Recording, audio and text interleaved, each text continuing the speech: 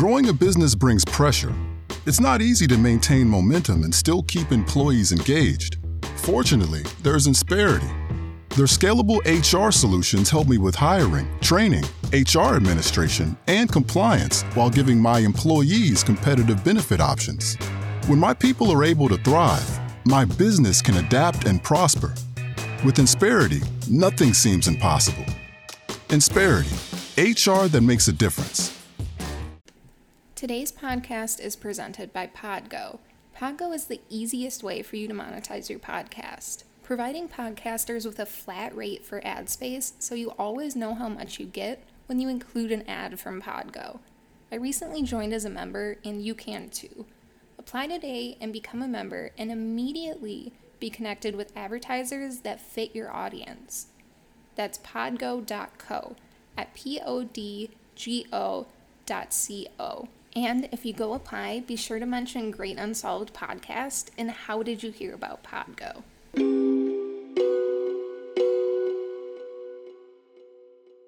On Friday, July 10th of 2015, 2-year-old DeOrr Kunz Jr. went missing in Limey County while on a camping trip with his family.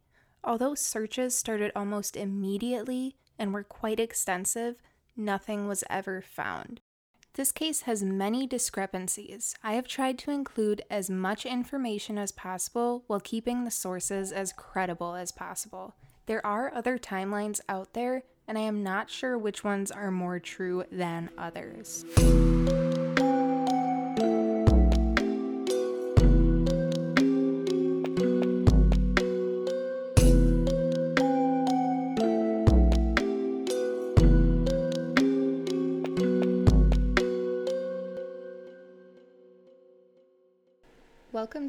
Welcome back to the Great Unsolved Podcast. This week I decided to do something a little different and present two cases that fall under the category of missing 411 cases. A few months ago I did an episode talking about the basics of missing 411 cases and the theories that surround them. This week I discussed the case of DeOrr Kunz Jr. and the case of Stephen Kubacki. These are cases I covered when I had the podcast that focused solely on missing 411 cases, but I have since closed that podcast, so they are not discoverable anywhere online. I did still want these cases to get recognition, so that is why they are coming up. Remember to check out all of our links down below for more exclusive content. Let's get into the case of DeOrr Kunz Jr.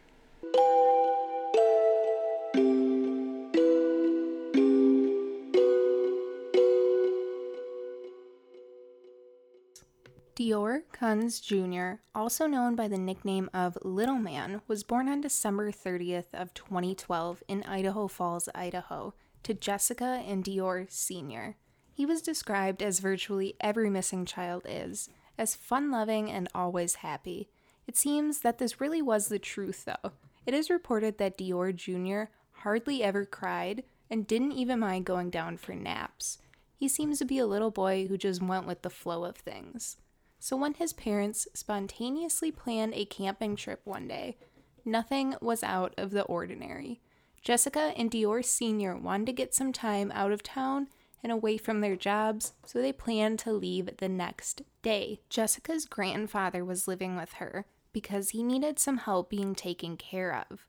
So Jessica thought to invite him as well. Being an avid fisherman, there was no way he could decline this offer, so he started to get things ready to leave the next day.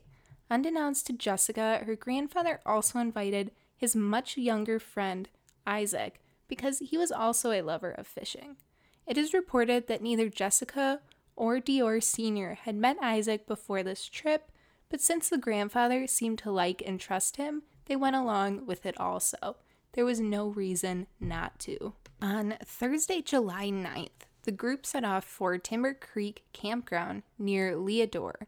DeOrr and his parents drove the 120 miles in a separate car from the great-grandfather and Isaac. They most likely wanted more room in the vehicles and most likely even needed it for their camping supplies.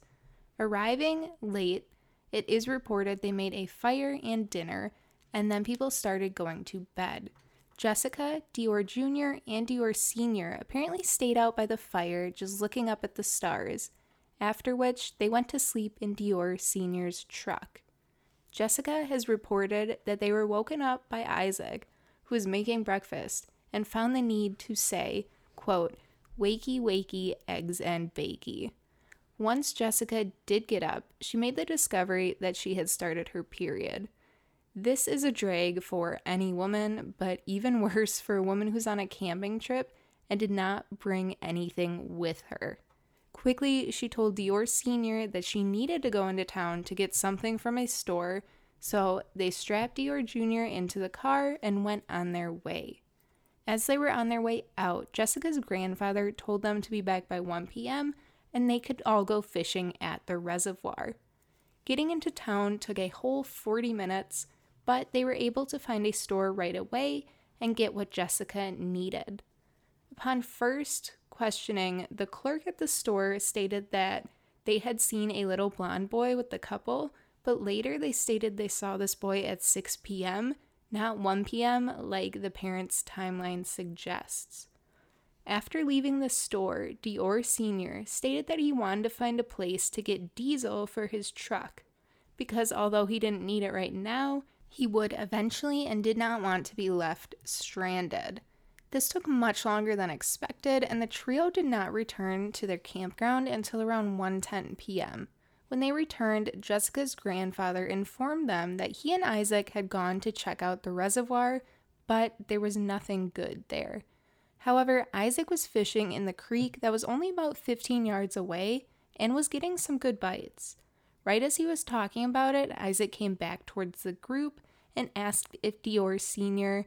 and Jessica wanted to see where he was getting bites. So they agreed. All four adults who were present at this time remember Jessica asking DeOrr Jr. if he wanted to go with them to the creek or stay with Grandpa. Jessica's grandfather brought out a bag of candy and said that DeOrr probably wanted to stay to get some candy, so the grandfather was left in charge of watching the child as his parents went down by the creek. The grandfather stood by his claim of never hearing Jessica tell him he was watching DeOrr until his death. I am not sure why he would need to be told he was watching the child if he stated himself that DeOrr wanted to stay there with him, but I guess we will never know the answer to that. Upon going down by the river, Isaac showed the couple where the good fish were and then went back to his spot up the creek a little bit where he was fishing, or that's what the couple assumed he went back to do. DeOrr and Jessica stood by the creek banks for a while until they saw a school of little minnows swimming along. They thought DeOrr Jr. would love to see these little fish, so DeOrr Sr. quickly went back towards the campsite to get him. As he walked towards the campsite, he couldn't see DeOrr Jr. and asked the grandfather where he had gone. The grandfather looked confused and glanced down next to him where DeOrr Jr. had been, on the ground playing, just to find an empty spot. Frantically, DeOrr Sr. begins to yell for his son and look around, at which point Jessica hears the yelling and comes to the tree line from the creek to ask what the hell is going on. When she was told they couldn't find DeOrr Jr., she started to frantically look as well as any parent would. For 20 minutes, the family held out hope that by calling his name, the toddler would appear out of the woods or even out from under a car or some other hiding spot he found. When this started to seem like something that was not going to happen, Jessica called 911, but suspiciously not before calling her mother frantically. Once Jessica hung up with her mother, this 911 call came in at 2:28 p.m. What's the address of your emergency? I'm actually camping in Redworth, just outside of Redworth. Uh-huh. My 2-year-old son, we can't find him. How long has he been missing? About an hour. An hour? Yeah. Are you by water? Yes. Do you know which campground you're in? It's Stone Reservoir, Timber Creek. Stone Reservoir? Yeah, or Timber Creek. Hold on. We need search and rescue. Jessica? Jessica? Yeah. What's your son's name? Or Okay, what is he wearing? he was wearing cowboy boots, a blue pair, like pajama pants, and a camel jacket. And he's got shaggy blonde hair. Is your husband calling too? Like all down where we were camping at, and we can't find him at all. Okay, we need you to stay within cell service. We've got people going on the way. Thank you. Although it is obvious and there is proof that Jessica had enough service, DeOrr Sr. decided to drive about a half mile down the road to try and get better service to also call 911. It is obvious the operator knows this because she asks if Jessica's husband is also calling, which Jessica does not answer in this call. One other discrepancy in this call is the fact that Jessica states DeOrr Jr. had been missing for an hour when it had really only been 20 minutes. It is not until 4 p.m. when search and rescue crews with divers and a helicopter arrive and begin an extensive search for baby DeOrr. These searches kept going on ATVs, foot, and horseback until at least July 21st. They mainly focused on the creek, reservoir, and a 2.5-mile radius around the campground, but failed to find anything related to DeOrr. On July 13th of 2015, DeOrr's parents did their first and really only interview during the case. It is a long interview. I'm going to play about 10 minutes of it for you now, but if you wish to skip past it, then just go to about the 20-minute mark. All right, DeOrr, so take us back. Was it Friday? I'm not sure what day it is today. Today's Monday. It was Friday. It was Friday. Friday, about 2:26 is when was it 2:26? It was 2:36 when I called. It was 2:36 is when she called, and I was in the truck hauling down to the road to try and get service because I didn't think one bar would get it.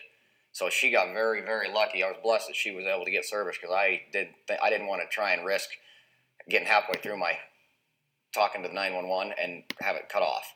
So I went down to where I knew I can get a little service about a half mile down the road. We searched after about 20 minutes and in a dead panic, not knowing where he was in such a small area and not knowing, never being there, I knew I was in trouble. So we decided to call search and rescue, and that's when I drove down. She tried getting a signal out. As soon as I got a hold of them, they told me that she was on the other line with them, and they had our location, and they were on our way. They were amazing. They are amazing, and they still continue to be. Lehigh County Sheriff and Salmon Search and Rescue, you could not ask for a better group of people, volunteers and search and rescue, and just everybody. You couldn't ask for better people. So sincere, so concerned, and everybody was so emotionally attached to this, as anybody would be of a 2-year-old. He's pretty small for his age, but he moves pretty good, and that was our concern. He was right with us. Where it's at is, I thought it would be perfect to go camping there because it's enclosed by walls of mountains, and there's not much space around there that he could go. And our biggest concern was the creek, which was knee deep, a few feet wide, but he's a little guy. They finally, yesterday, we were able to put that to rest, and Lehigh County Sheriff, Sheriff Dave, and the rest of the sheriffs have put out that they assured me there is 100% chance that he is not anywhere in that water, around that water. They have torn that creek upside down and in and out. Divers have gone through wetsuits, along with the helicopter. That was the world's most advanced search and rescue helicopter, volunteered out of Montana. And those guys were just amazing. The accuracy they had with the night vision ability it has and the heat range it can see. They were, the one guy, I can't remember his name.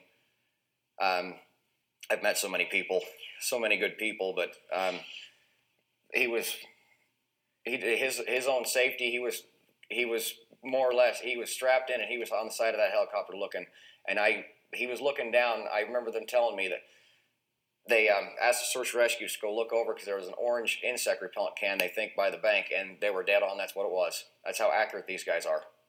They thought it might have been like a part of a shoe or something, but they said go check that out. That these guys search miles, so the mile radius they have is a very rocky terrain. It is very open, but it's not the helicopter that is used to back very deep Montana.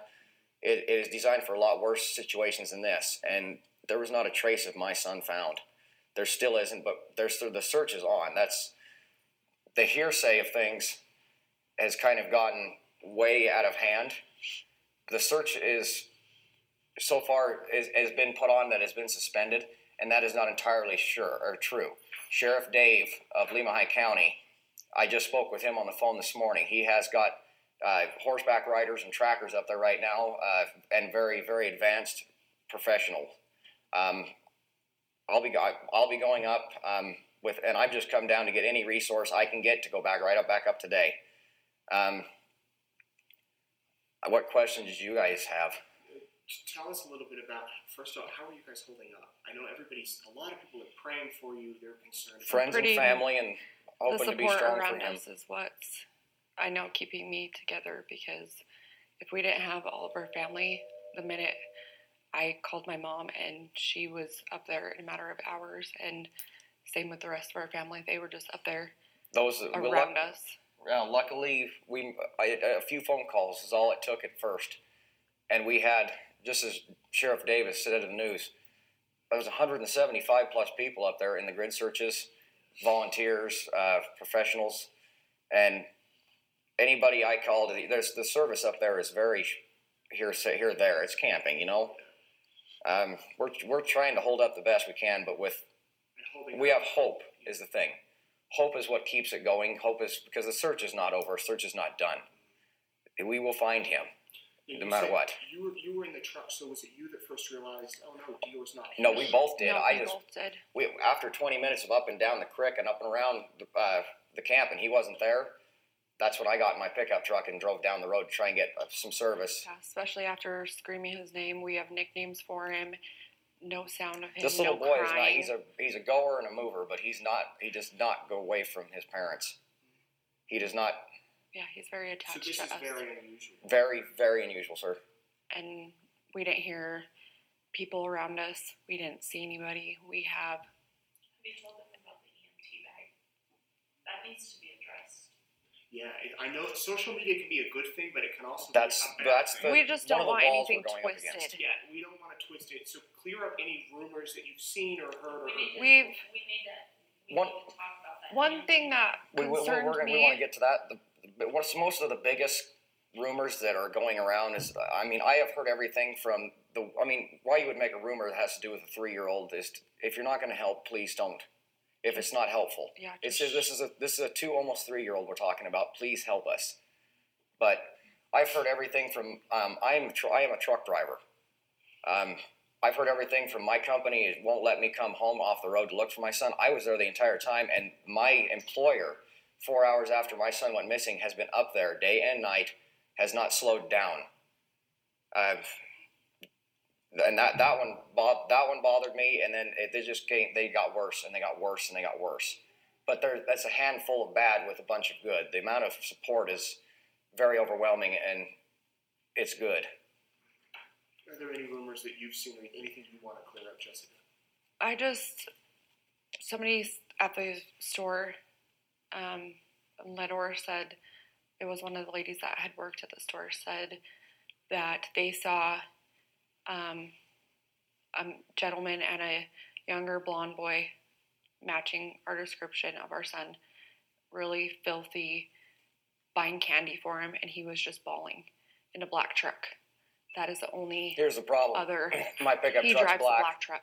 As a family, we went down to get a few things. So it could have been earlier. It was earlier that day. But they claim it was at 6:00 that evening, and we were search and rescue until 3:45. Yeah, we haven't left the camp since 1:00 that afternoon. So it's just a lot of hearsay. And was anybody camping around you? That we don't know. I come to find I didn't know the area, and I didn't know it's very open, but you can't see much. There's road that goes up and along the top. We're camped underneath the reservoir, basically right below it, and you can go up above the reservoir. And I didn't even know the road was I didn't know the road was up there. And as I traveled up there myself, I come to find out I can see everything going on in that campsite, but you can't see out. You can't see up. You can't see around. And if anybody comes to the bottom of your campground, you can't even see who they are. So they could have come to your They could have came in and you could never know it. And with the water was not a fast running. It's a creek, but it is quite loud moving through the logs and things like that. So hearing range is not all that far either. So you couldn't hear anybody coming up either. So he was just kind of playing, and you guys were doing your thing, and then he noticed. He was playing with. He was with my playing grandfather. with Grandpa. He was getting ready for a nap. I say it was almost. By that time, it was almost 2, and he usually takes his nap. We decided we're going to go a little exploring. He was going to be good with Grandpa by the campfire. We weren't more than probably 50 yards away in 10 minutes. But the time I seen him to the point I figured out he was gone. And I come back up in the creek, and I've actually seen there were some things down by the little minnows and I thought he would just love. So when I come back up to get him, and I yelled over to Grandpa,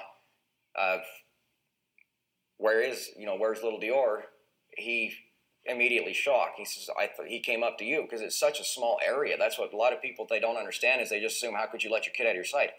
This area is pretty well blocked in, and you can see, there's no way you couldn't not see him in what we thought. And in a split second, your whole world is upside down and vanished.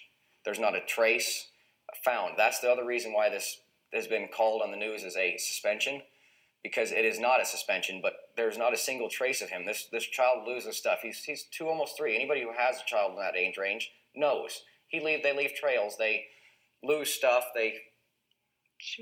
Nothing. Anything. There's just nothing. And that's where we're starting to move. Is there's a possibility that he may be with somebody, and that's what's giving us hope that it's a bad thing that he will be not with us right now, but it also means that there is a good chance that he is alive and with somebody. So we are trying every aspect we can, any aspect we can. Is that what your gut tells you, as his yes. father? As his father, I believe, and I think after being up there, and a lot of people agree with me, a lot, that he is no longer up the mountain anymore.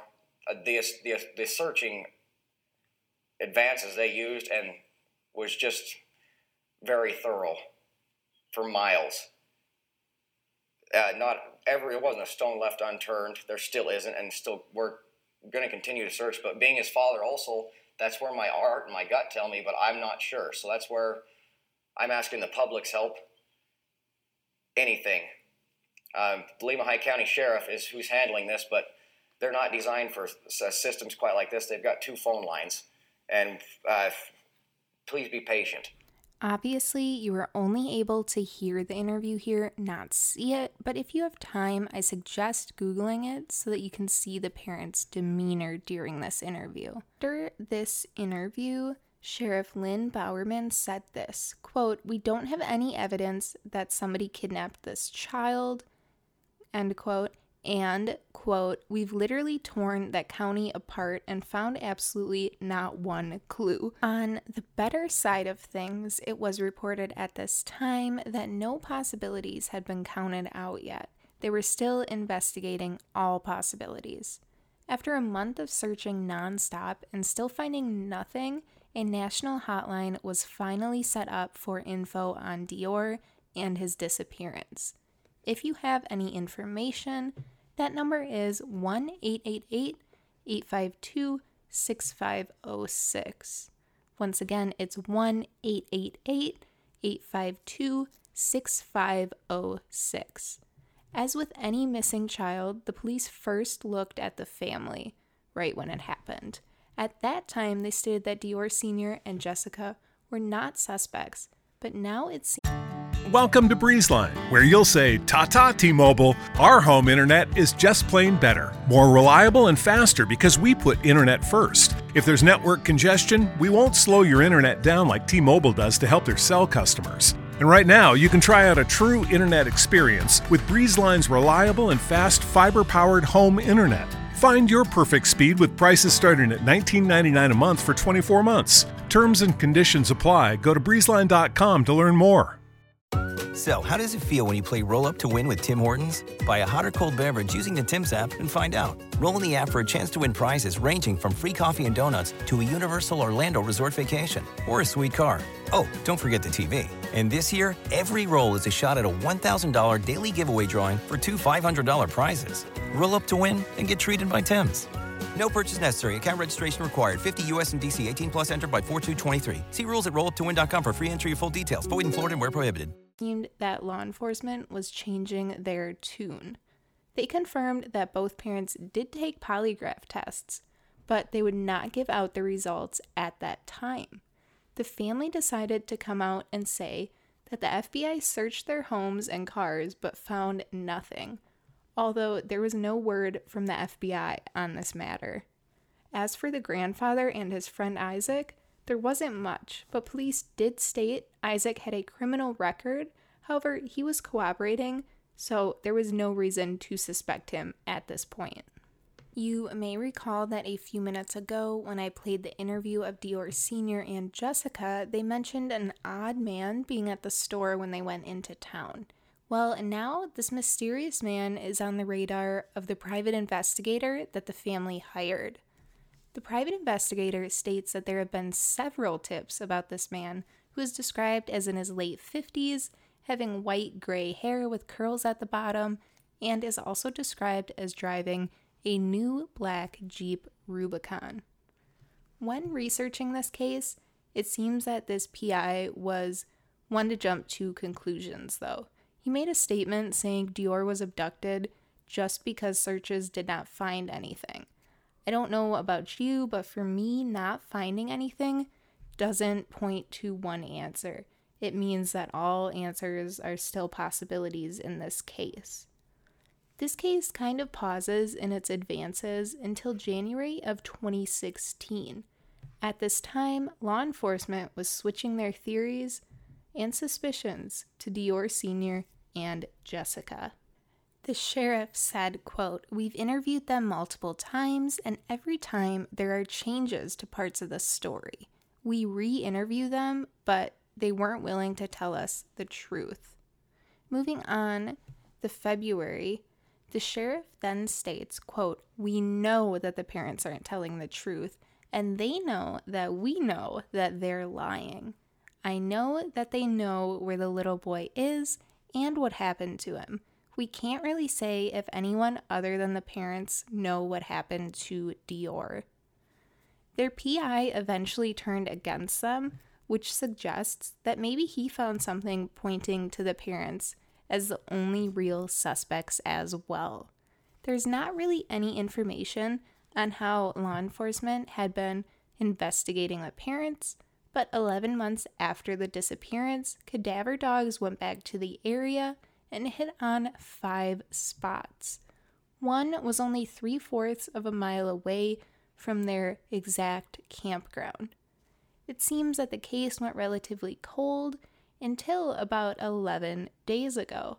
I found an article from KTVB.com that is titled, "Sheriff, Remains Found Near Where DeOrr Kunz Jr. Was Last Seen Are Not Human."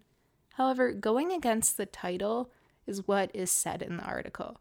There is a quote from the dog handler from last year's search saying this, quote, "I know my dogs and I know what we do, and they have their past history of finding people, and I'm pretty confident we feel we have got what we need. And we went back, and now the sheriff's office has to do their part." End quote. That doesn't sound like the search only found a non-human bone to me. The handler is talking about the search like they found evidence that they needed in order to get somewhere further in this case. So hopefully we will find out that information soon. Now, since this is a missing 411 case, there are a ton of abnormal theories, but I'm only going to voice the main ones in this case. DeOrr getting lost is the first thing his parents and those who came to search thought happened. It seems logical enough. Toddlers are always on the move, and with only his disabled great-grandpa there, he could have easily started running off. If he ran too far, he could have lost sight of the campground and have no idea where to go from there. There are a few things pointing against this theory, though. First off, if you Google the area that this family was camping in, you will see that it was basically a large open field with a solid tree line outlining it. The great-grandfather stated that he only looked away for a minute, and when he looked back, DeOrr was gone. But I don't think a 2-year-old could have ran that fast. In addition to that problem, nothing was found of DeOrr in the searches. It seems at some point he would have lost a shoe due to them being 2 sizes too big or gotten his shirt snagged on something. Another theory that many people went with was that of an animal attack. 2-year-olds are about the right size for a large animal to attack and eat, so it is not that far-fetched. However, animals do not clean up after themselves. So you would think blood or at least a few scraps of clothing would have been found in close proximity to the campground. In the last theory, I mentioned that his boots were 2 sizes too big, so if he was struggling, they most likely would have come off. On top of this, animal attacks are loud, especially the one getting attacked is a small child. There would be growls from the animal and sadly screams from the child, but no one heard anything. Some have theorized that maybe DeOrr was part of an illegal adoption. The timeline in this case is a bit messy, but we do know that earlier in the day, Jessica and DeOrr Sr. went into town with DeOrr Jr. Could they have participated in the illegal adoption of DeOrr during this time? DeOrr Sr. is also not accounted for when he drove a half-mile up the road to make the 911 call that had already been made. The reason he went up the road does not make sense, and people have been questioning this since that evidence came out.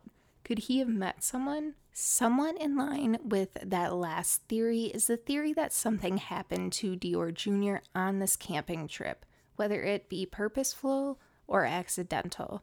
Due to many people not seeing the reason for DeOrr driving down the road to call 911, many people believe that he may have been dumping DeOrr Jr.'s body. I have no knowledge if the police went and checked the area where DeOrr Sr. went to make the 911 call, but I would hope so. DeOrr may have already been dead when they went on this camping trip as well. They could have scheduled this impromptu camping trip to cover up what happened to DeOrr.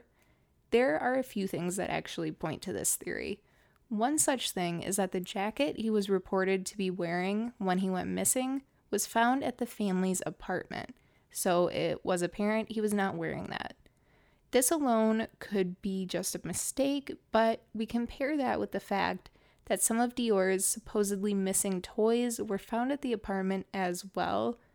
That's just an eerie coincidence. Not long after his disappearance, DeOrr Sr. and Jessica got rid of his toys and clothes.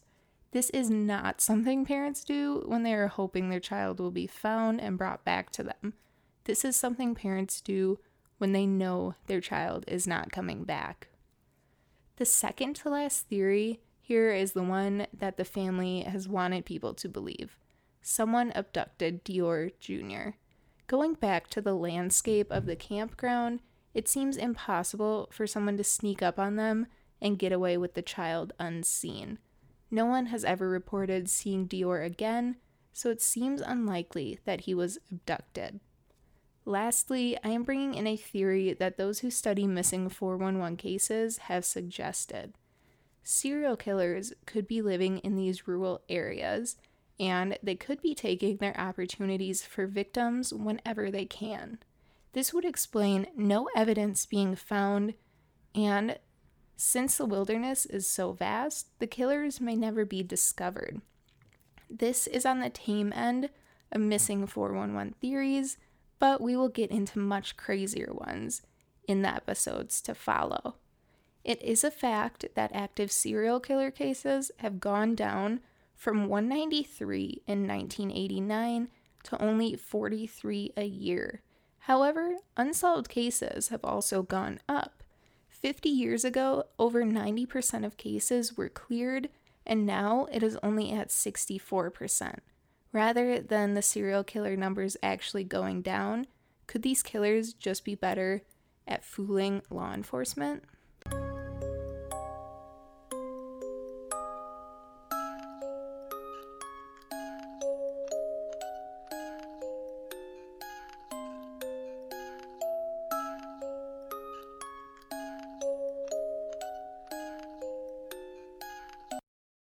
Oh, I have to say that right off the bat, this is one of the most baffling missing persons cases I have ever researched.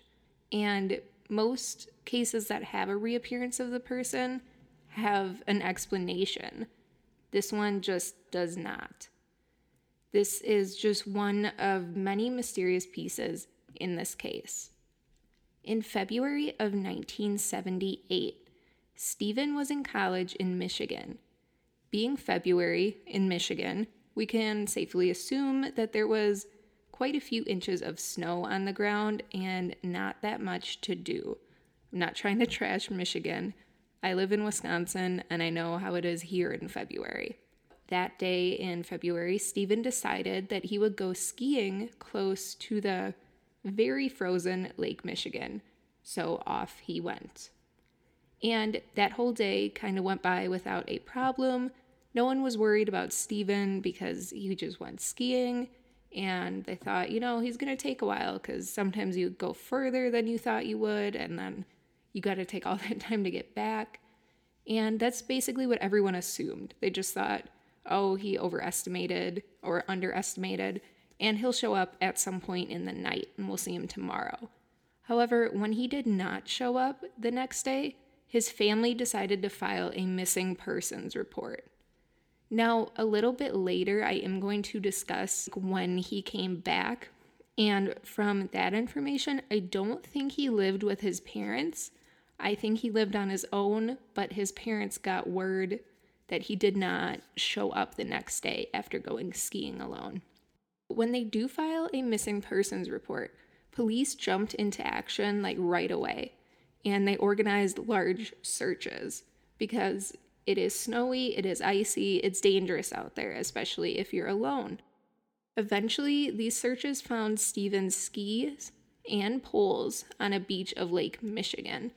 It stated the skis were very neat, they were placed about 8 inches apart, and the poles were just stuck upright in the ground. Now, another source said that someone else who was out doing activities around there called the police and told them about this. But some of them say they were found in the searches. Either way, they were found on a beach of Lake Michigan. Near where these were found, there were also footprints leading to the water's edge, but that's basically as far as they went.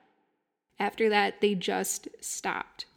Since Stephen's skis and poles were there, obviously it was assumed that they were his footprints, but they gave no clues whatsoever to where Stephen had gone. Thinking that maybe he had fell into the lake, drowned under the ice, searches started along the ice to check for breaks or even just cracks that could lead to a sign of him. But neither of these things were found. Without any new leads, police and volunteers continued to search around the area. At one point, they went back to where the skis were found, only to see that Stephen's backpack had, miraculously appeared. They conversed with each other, and everybody knew it had not been there before, and no one really knew how it got there. But I'm assuming there was identification or something inside that told them it was indeed Stephen's backpack. I have a book coming out on all the suspicious drowning deaths of college-age men around the Midwestern, Northeastern area of the U.S., and this part of this case really lined up with that because they found pieces near the water and new things, new evidence just kept appearing in places that had already been searched, and it's just so weird to me that it lines up so closely with that. This is really as far as the searches for Stephen got. They found his skis and the poles and the backpack, but nothing more pertaining to his disappearance or his whereabouts at that time. A female from the same college as Stephen was very disturbed by his disappearance. It is said that she could have been at the lakeshore with him, but I could only find one report of that. Anyways, around the same time, she stopped going to classes and eventually moved away.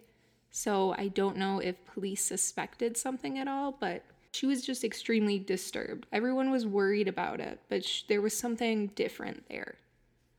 Things took a very unexpected turn about 15 months later on May 5th of 1979. Stephen's father had heard the doorbell ring and went to go check it out, as we all would, and to his amazement, he saw his son standing at the door. This is weird in itself, but what Stephen recalled, or for better words, didn't recall, just made this whole case one of the most baffling missing persons cases ever.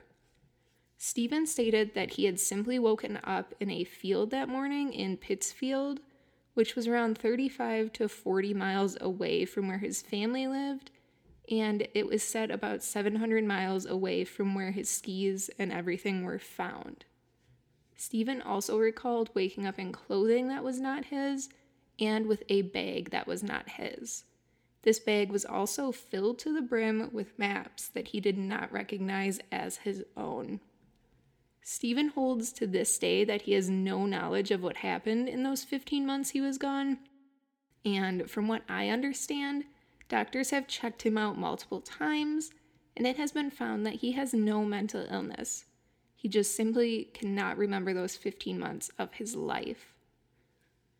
Where Stephen went missing is known to be on the edge of the Michigan Triangle.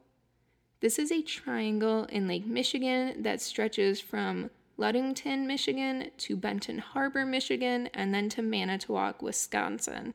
Fun little fact for those who watch a lot of true crime like I do, Manitowoc is where Stephen Avery lived.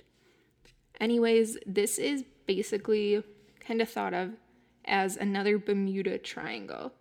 I've lived on the east coast of Wisconsin my entire life, and this is actually the first time I've ever heard of the triangle, but now that I've read through some of the stories, I realize I have heard these stories before. The first instance of something unexplainable happening dates back to 1679. The Lee Griffin set off to try and find a northwest passage to China and Japan. And everything went really well until they reached the Michigan Triangle, and they disappeared.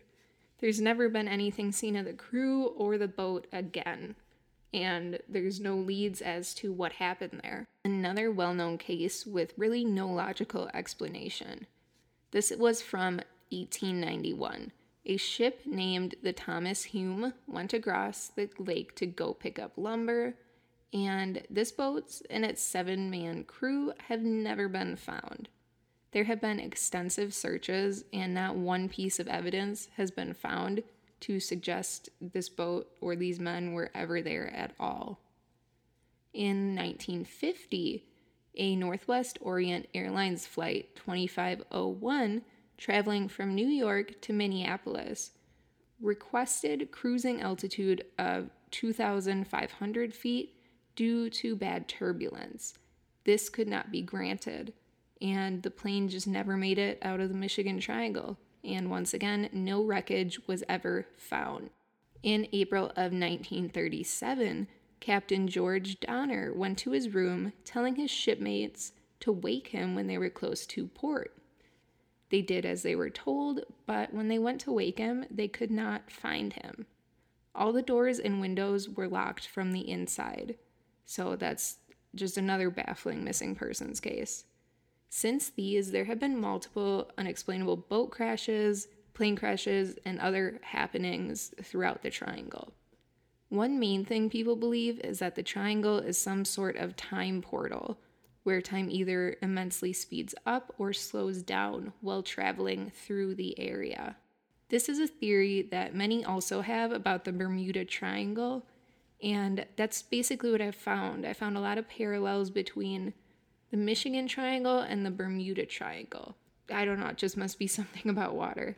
I have a big fear of water and boats, and I think it probably stems from being weirdly into all of this weird disappearance stuff, but there's something to it. People have seen odd flashing lights in the sky that they assume are from UFOs. And these are just a few theories on what may be happening in the triangle and what may account for Stephen's 15-month disappearance. Stephen is not the only one around the area to have disappeared, though. A lot of people have been in the area, gone missing, and then were found alive, but have no memory of what happened. In 1990, an 11-year-old boy was walking his dog when he suddenly disappeared. Searches started right away, and eventually he was found in a place that had already been thoroughly searched. When asked what happened, he said he could not remember. It was reported that when he went missing, there was a storm, just as with many other disappearances around this area. So some started to speculate that the electromagnetic fields are somehow creating different portals around the Michigan Triangle, basically when it storms. Back in 1868, a little girl was with her father at a lumber camp in Michigan and just vanished out of nowhere. There were searches everywhere, but no sign of the girl was found. Eventually, the father and someone else heard muffled sounds and followed them. When they got to a body of water, they saw something huge and just beastly, is how they described it, swimming to the other shore. They then saw the little girl standing upon a log nearby. She called the beast Mr. Wolf and said he fed her berries, but he wouldn't let her leave. There are just an enormous amount of stories about other disappearances that make no sense in this area.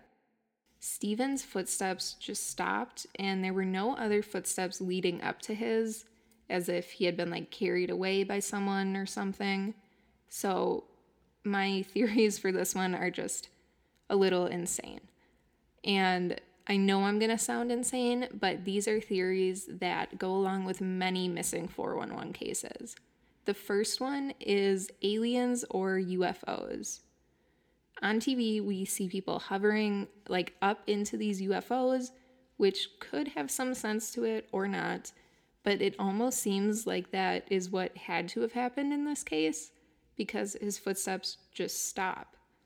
Not to mention that on TV, we also see people's memories getting wiped before the aliens or whoever lets them go. And that would explain his memory of the last 15 months just being gone. I'm not saying it's what happened or that it's logical, but I am putting one of the main theories out there for you. And who am I to say it's not a possibility? The other main theory of this case is some sort of portal. We already talked about the triangle being either slowing down or speeding up time, and we also talked about electromagnetic portals. But it could be either a time-traveling portal or one that goes to some sort of other dimension. This could also explain how his footsteps just stopped randomly, and it could explain how he just showed up again randomly in a field with a bunch of things that weren't his. Either way, Stephen went somewhere for those 15 months, and we can only assume it was far away due to no one seeing him around that entire time. That's a long time to hide when you're only 40 miles away from your parents' house. I don't think we'll ever know what really happened, but I think we can speculate and throw around a lot of theories to at least open our minds.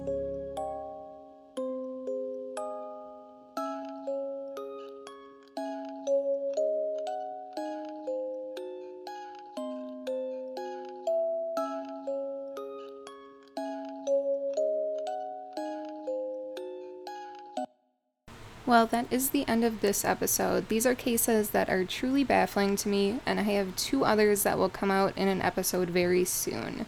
Be sure to check out our Patreon in the link below to get exclusive content, early, ad-free content, and vote on a case for an episode each month.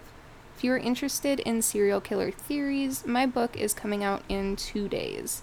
It focuses on the theory of the smiley face killers, but connects these deaths through much more factual things. The links to buy that will be down below also.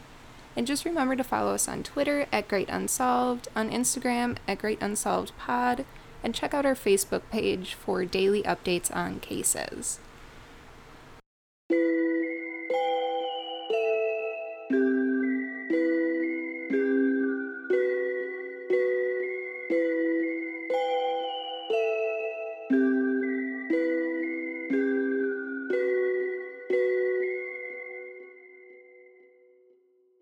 The Great Unsolved is a partner of the Oracle Network.